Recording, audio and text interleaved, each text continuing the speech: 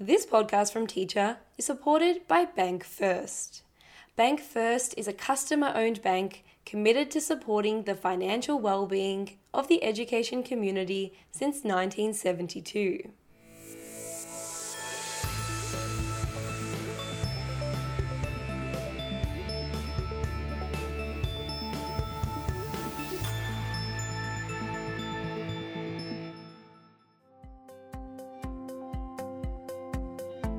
Thanks for listening to this school improvement episode from Teacher Magazine. I'm Rebecca Vukovic. What contributes to a teacher's decision to leave the profession? And at the same time, why do others thrive and find success and personal fulfillment at work? Hugh Gundlach is a researcher and pre-service teacher educator at the Melbourne Graduate School of Education at the University of Melbourne. He's completing a PhD on teacher well-being and retention, exploring the reasons why some teachers feel satisfied in their jobs, while others choose to leave the profession altogether. In today's school improvement episode, Hugh delves into his research and explains what attracts people to the teaching profession in the first place, some of the key reasons some people choose to leave, and shares some anecdotes from teachers who've found practical ways to manage the pressures of the job with success. He also shares insights into how school leaders can better support staff to feel successful in their roles. Let's get started.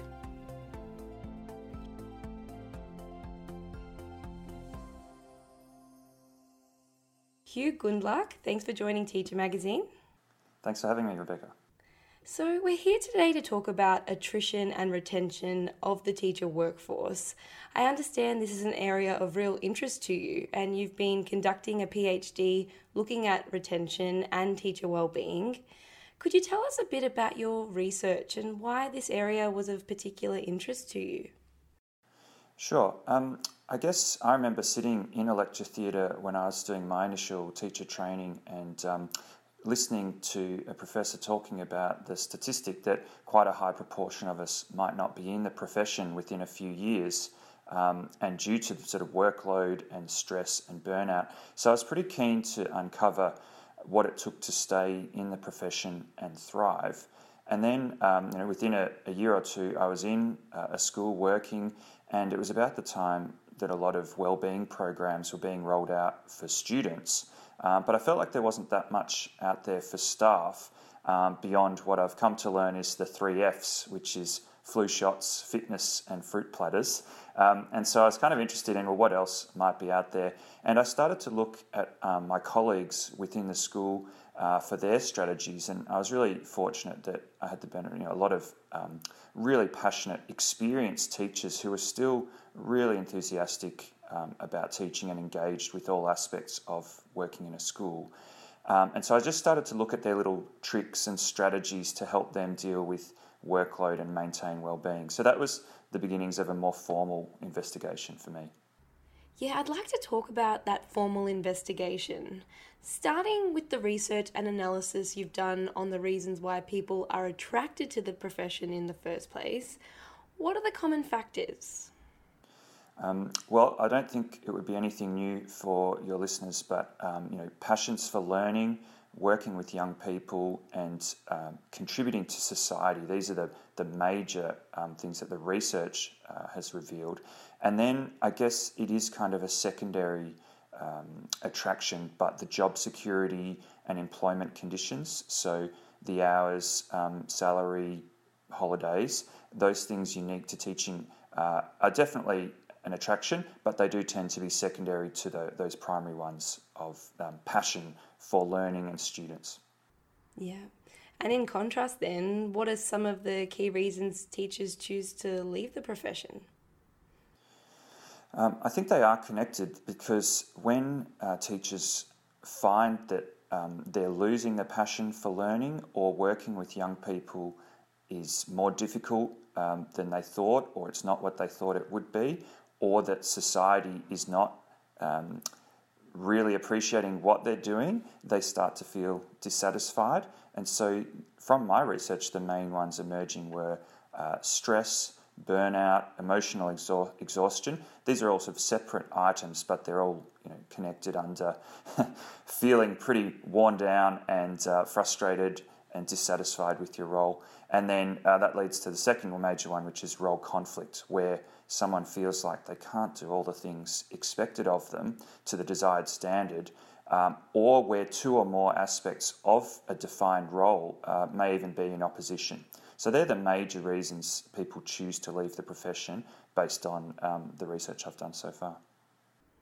Yeah, and part of that research you've done so far includes a systematic literature review and a meta-analysis on attrition and retention. Could you give listeners a brief overview of what that involved and what you were hoping to learn more about? So I think a lot of the listeners might well have done a traditional literature review before, say for an honours project or a master's thesis.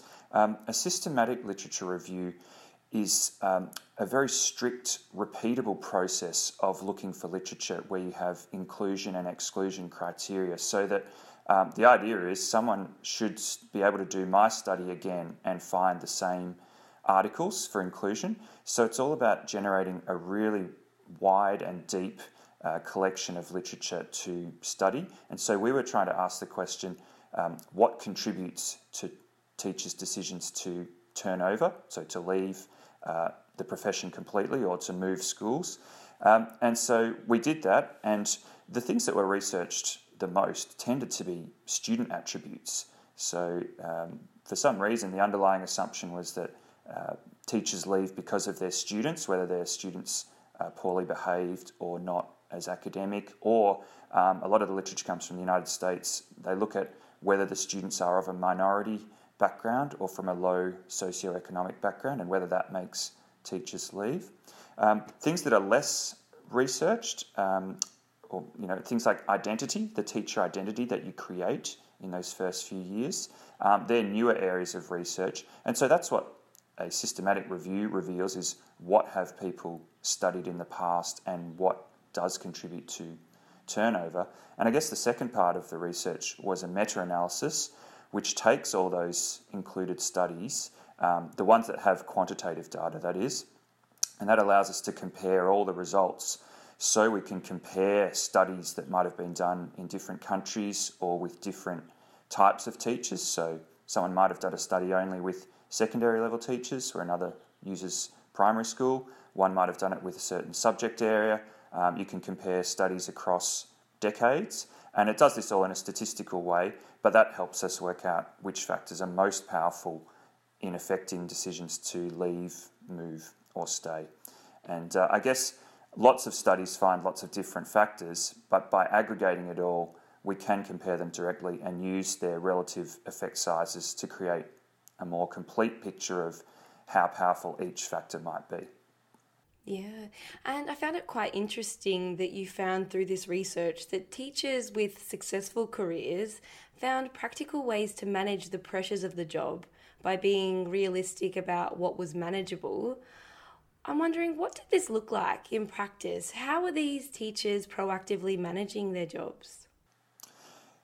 So I think I'm hoping that was a unique part of my research, is it wasn't a deficit approach, like let's just look at the people who leave and why do they leave and why couldn't they hack it. I wanted to look at who are the people who stay and really kick some goals and survive and thrive.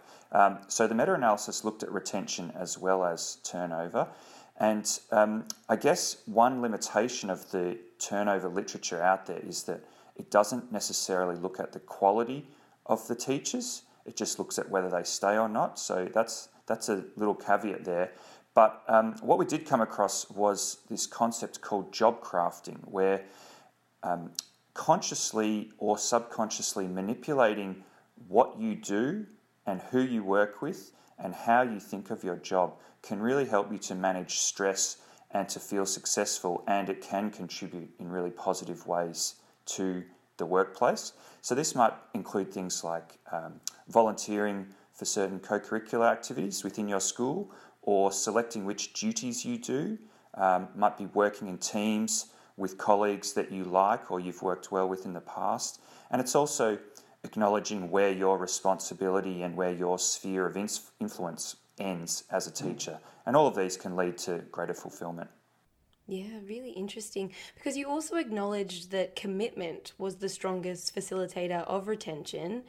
You say that commitment can be generated by helping teachers feel connected to their colleagues inside the organisation through productive meetings and social events, and in the wider profession through professional development, subject and teacher associations, unions, and other communities. How could this be better encouraged in schools?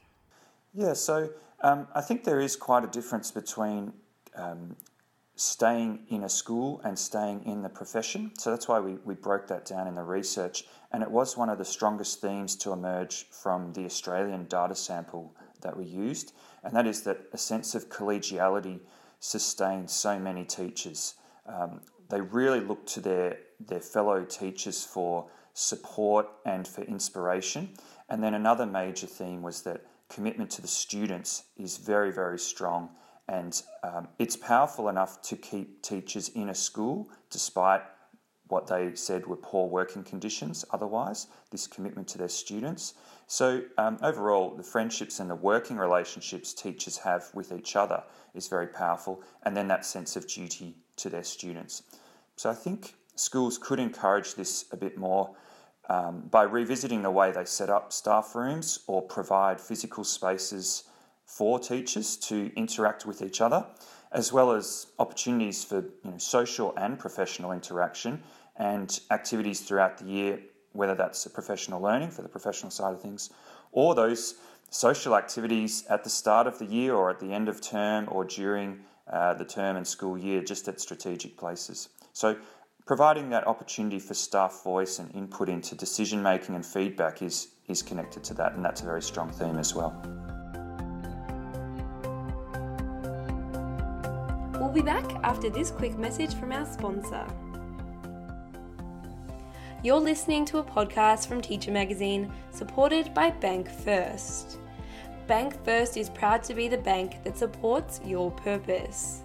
They've been financially empowering educators to realise their dreams since 1972, and understand that your passion, dedication, and expertise make a real difference to people's lives. Visit bankfirst.com.au to find out how they can help you reach your financial goals. I'd like to talk about your survey now, Hugh. You surveyed over 1,000 Australian teachers about what contributes to their sense of well-being, feelings of success, and also the stresses they face in their jobs. I'd really like to hear some of their responses now. So could you share with me what the teachers told you? What factors most contribute to their sense of well-being and their sense of success in their jobs? Absolutely. So I guess part of the reason for doing this part of the research was to get those authentic teacher voices. And so I will quote directly here, and it was an anonymous survey, so I won't include identifying information of any type, but you can sort of hear these voices coming through. So something like, teaching is a social and emotional job. It's hard to switch off. Other people I know seem to get home from work and be able to not think about work. Teachers are expected to be martyr types rather than professional beings. These are the sorts of comments that come through to just show what it's like to have that emotional stress. But the things that would support teachers, as I said, are collegiality. One of the most engaging workplaces I've worked in was where we were all within walking distance of each other. We could catch up with each other regularly and have those team meetings. That was a quote that says how it's supportive. Another quote here, I think most people will stay in a job where they feel supported, liked and successful. From my experience, people often become disillusioned with their jobs when they don't feel like their work matters, they aren't paid enough, they don't have adequate job security, or when they don't feel like they're included in some way. Teachers are still people and still need support from their colleagues on a human level. Another quote here from a different person, teachers stay for their students and other teachers. Now that just captures perfectly what the hundreds and hundreds of other studies have found quantitatively. One teacher can just capture that in one sentence. A last one here, I guess, things to do with the respect and status. So what would keep this teacher in the profession? Respect in our community from all stakeholders needs to improve. Teaching is a challenging job and should be held in high regard. Also, a mechanism should be deployed to move on those teachers who have become bitter and disengaged. Perhaps other opportunities within schools, if people are waiting to retire, should be made available. Yeah, it's so powerful to hear those words from the teachers themselves. Hugh, for any school leaders listening, did the teachers offer any insights into how school leaders can better support staff to feel successful in their roles? Was there anything they suggested that proved useful at a whole school level? Yes, so the survey component used both unprompted and prompted questions. So by unprompted, we just asked a very open-ended question along the lines of, what would support you in a school? How would you feel successful? What is most important, etc. And then later on, we'd have a question that provided a very extensive list that respondents could choose from, and we kind of compared them.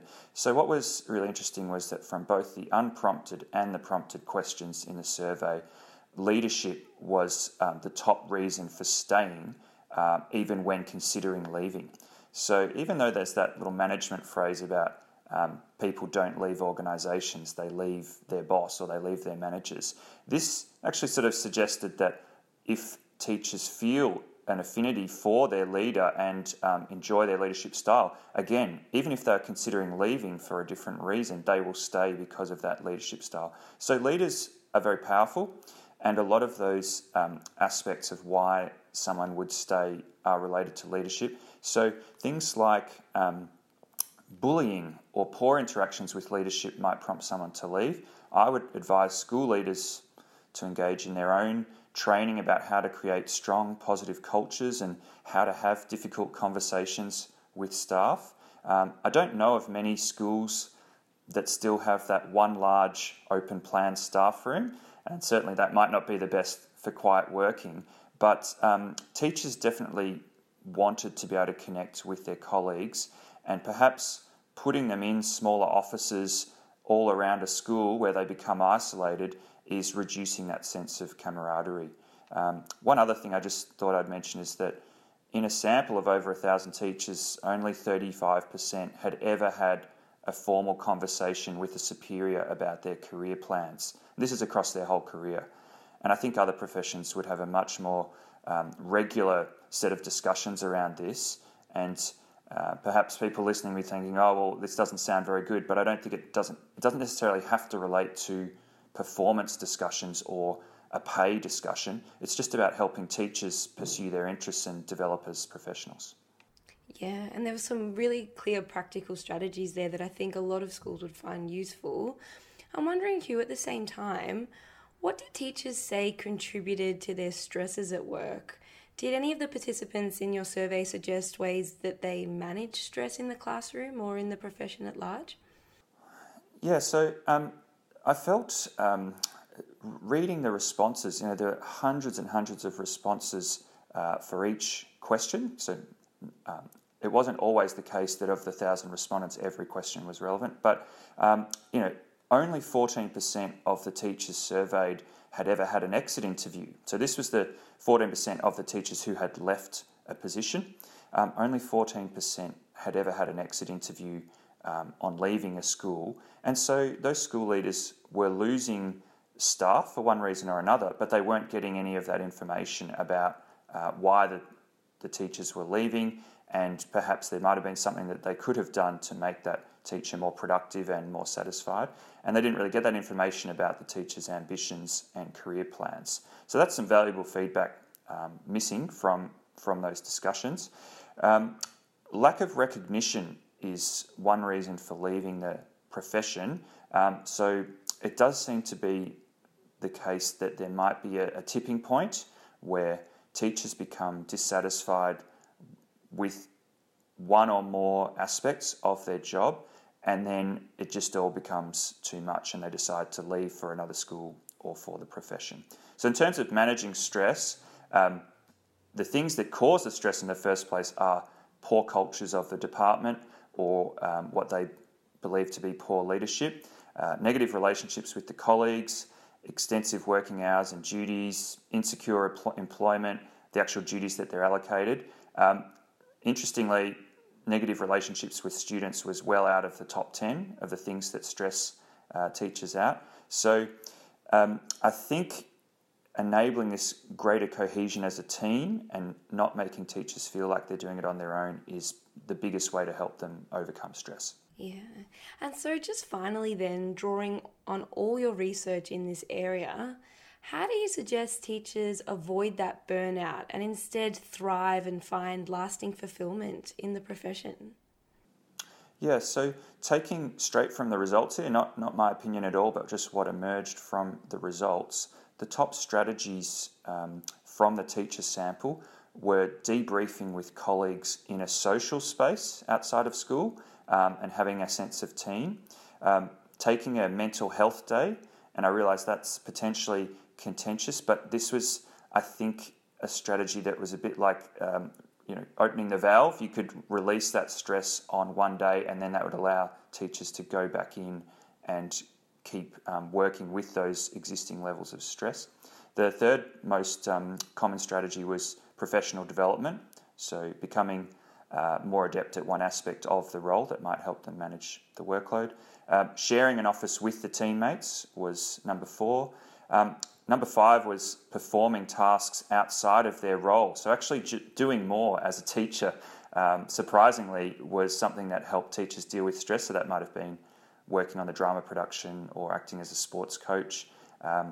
Recognition was one of the aspects that helped teachers negate the stress, just feeling like someone noticed. And it didn't have to be public, even just a private aspect of recognition was mentioned as something that helps them.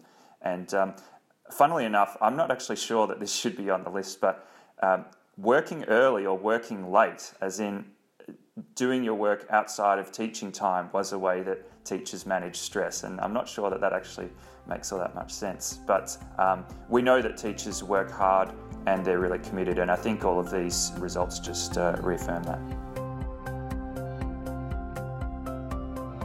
That's all for this episode. If you want to keep listening, there are more than 180 podcasts in our archive across our series on global education, teaching methods, school improvement, behaviour management, action research, and our monthly regulars, the Research Files and Teacher Staff Room. You can find them on the teacher website or wherever you get your podcasts. Don't forget to hit that subscribe button on your podcast app to keep up to date with the latest from Teacher Magazine. And please rate and review us while you're there. You've been listening to a podcast from Teacher, supported by Bank First. Bank First is proud to be the bank that exists to serve the education community. Visit bankfirst.com.au to find out how they can help you reach your financial goals.